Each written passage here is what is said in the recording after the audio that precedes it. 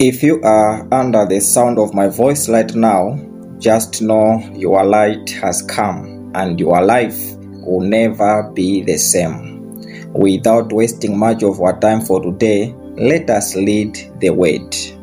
We are going to read from Revelation chapter 1, verse 7. Revelation chapter 1, verse 7. Look, he comes with the clouds of heaven, and everyone will see him, even those who pierced him, and all the nations of the world will mourn for him.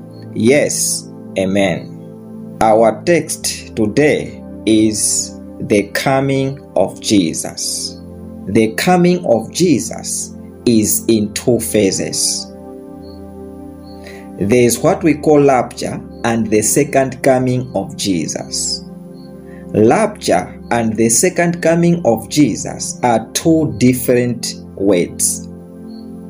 When we read 1 Thessalonica chapter 3 verse 16 to 17, we hear more of rapture, and the Bible says during rapture, Jesus is going to appear in the air. Jesus is going to appear in the clouds. Those who are ready will rise and meet the Lord in the air. Now the question is, who is ready? Are you ready to meet the Lord in the air if he appears just now? Are you ready to meet the Lord in the clouds if he appears just now?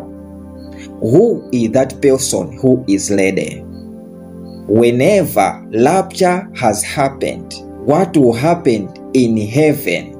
There will be two most important things. There will be a reward giving ceremony at the Bema seat of Christ.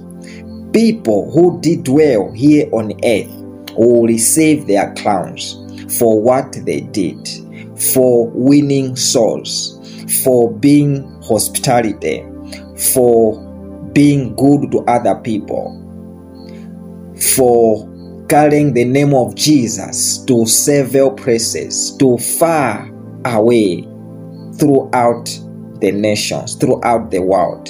So people will be receiving rewards, and then there will be that wedding ceremony, the wedding ceremony of the bride and Jesus. Remember, you are a bride if you are ready for the coming of Jesus. You are a bride of Jesus if Jesus is coming to pick you. And then after those two important ceremonies, the rewarding ceremony and then the wedding ceremony, there will come a point when the brides of Jesus, when the saints will now come down here on earth with Jesus. It is that term, it is that kind of an activity we call the coming of Jesus. The coming of Jesus is when Jesus will be coming with the saints here on earth and rule for 1,000 years.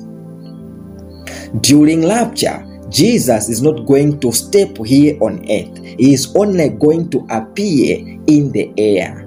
And then during the second coming is when Jesus is going to be here on earth and rule for 1,000 years. So the coming of Jesus is in two phases. First will be rapture, and the Bible says first there will be the people who died in Jesus. They will be the first ones to rise from their graves and meet the Lord in the air. And then those who are still living and they are in Christ, they will be the ones to meet the Lord in the air. This is a lesson to you that you shouldn't just be asking that Jesus, they say, is coming. Where is he? Time is going. Remember, Jesus is praying for the sake of you. Jesus is praying so that you change, so that your friends change, so that your neighbors change, so that your household change. When you change, when you repent I tell you, Jesus, you see him coming. Sometimes we can be waiting for rapture. We can be waiting for the coming of Jesus as in rapture. Yet you may not be able to see that rapture. But when someone is dying, the question you should be asking yourself is, has this person died in Christ? Has this person died with the Holy Spirit? To die in Christ means to die while the Holy Spirit is inside your heart. You are ready for the coming of Jesus if the Holy Spirit is inside your heart. When we talk of rapture, we mean that time when on this world the Holy Spirit will be living. The Holy Spirit will be leaving this earth to go where he came from. During rapture, it is that time when the Holy Spirit will leave this earth, and those people who have the Holy Spirit are the ones who will live together with the Holy Spirit. Is the Holy Spirit inside your heart? You are ready for the coming of Jesus. You are ready for rapture if the Holy Spirit is inside your heart. The Holy Spirit comes inside your heart once you listen to the word and you believe. If you have listened to the word and you have believed, I tell you, the Holy Spirit dwells inside your heart. To believe means to start doing the word of God. The moment you decide that from now onwards I will start doing the word of God, it is instantly the Holy Spirit dwelling inside your heart.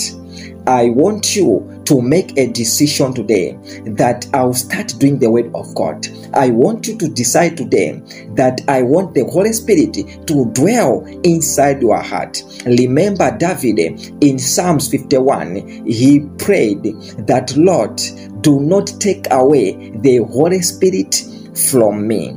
Meaning that the Holy Spirit is very important. Is the Holy Spirit who identifies you that you have been saved, and who identifies you that at the last day you'll be picked and meet the Lord in the air.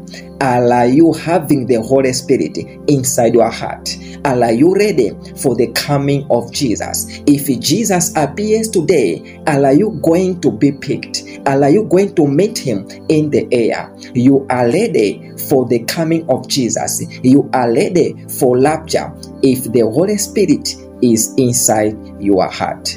Make a decision today that from now onwards I will start doing the word. Once you make that decision, and then our Father who sees inside somebody's heart confirm that indeed what you have decided, you have really committed to something in truth. I tell you, he is now going to take his spirit and put inside your heart. The Holy Spirit does not come inside your heart with a man of God. It is only God who can bring the indwelling Holy Spirit inside your heart. May the grace of salvation be upon your life. May the grace of salvation be in your life. Not just you, but even your friends, even your family members, even your entire household. In the mighty name of Jesus, may this light shine more and more upon your life. In Jesus' mighty name.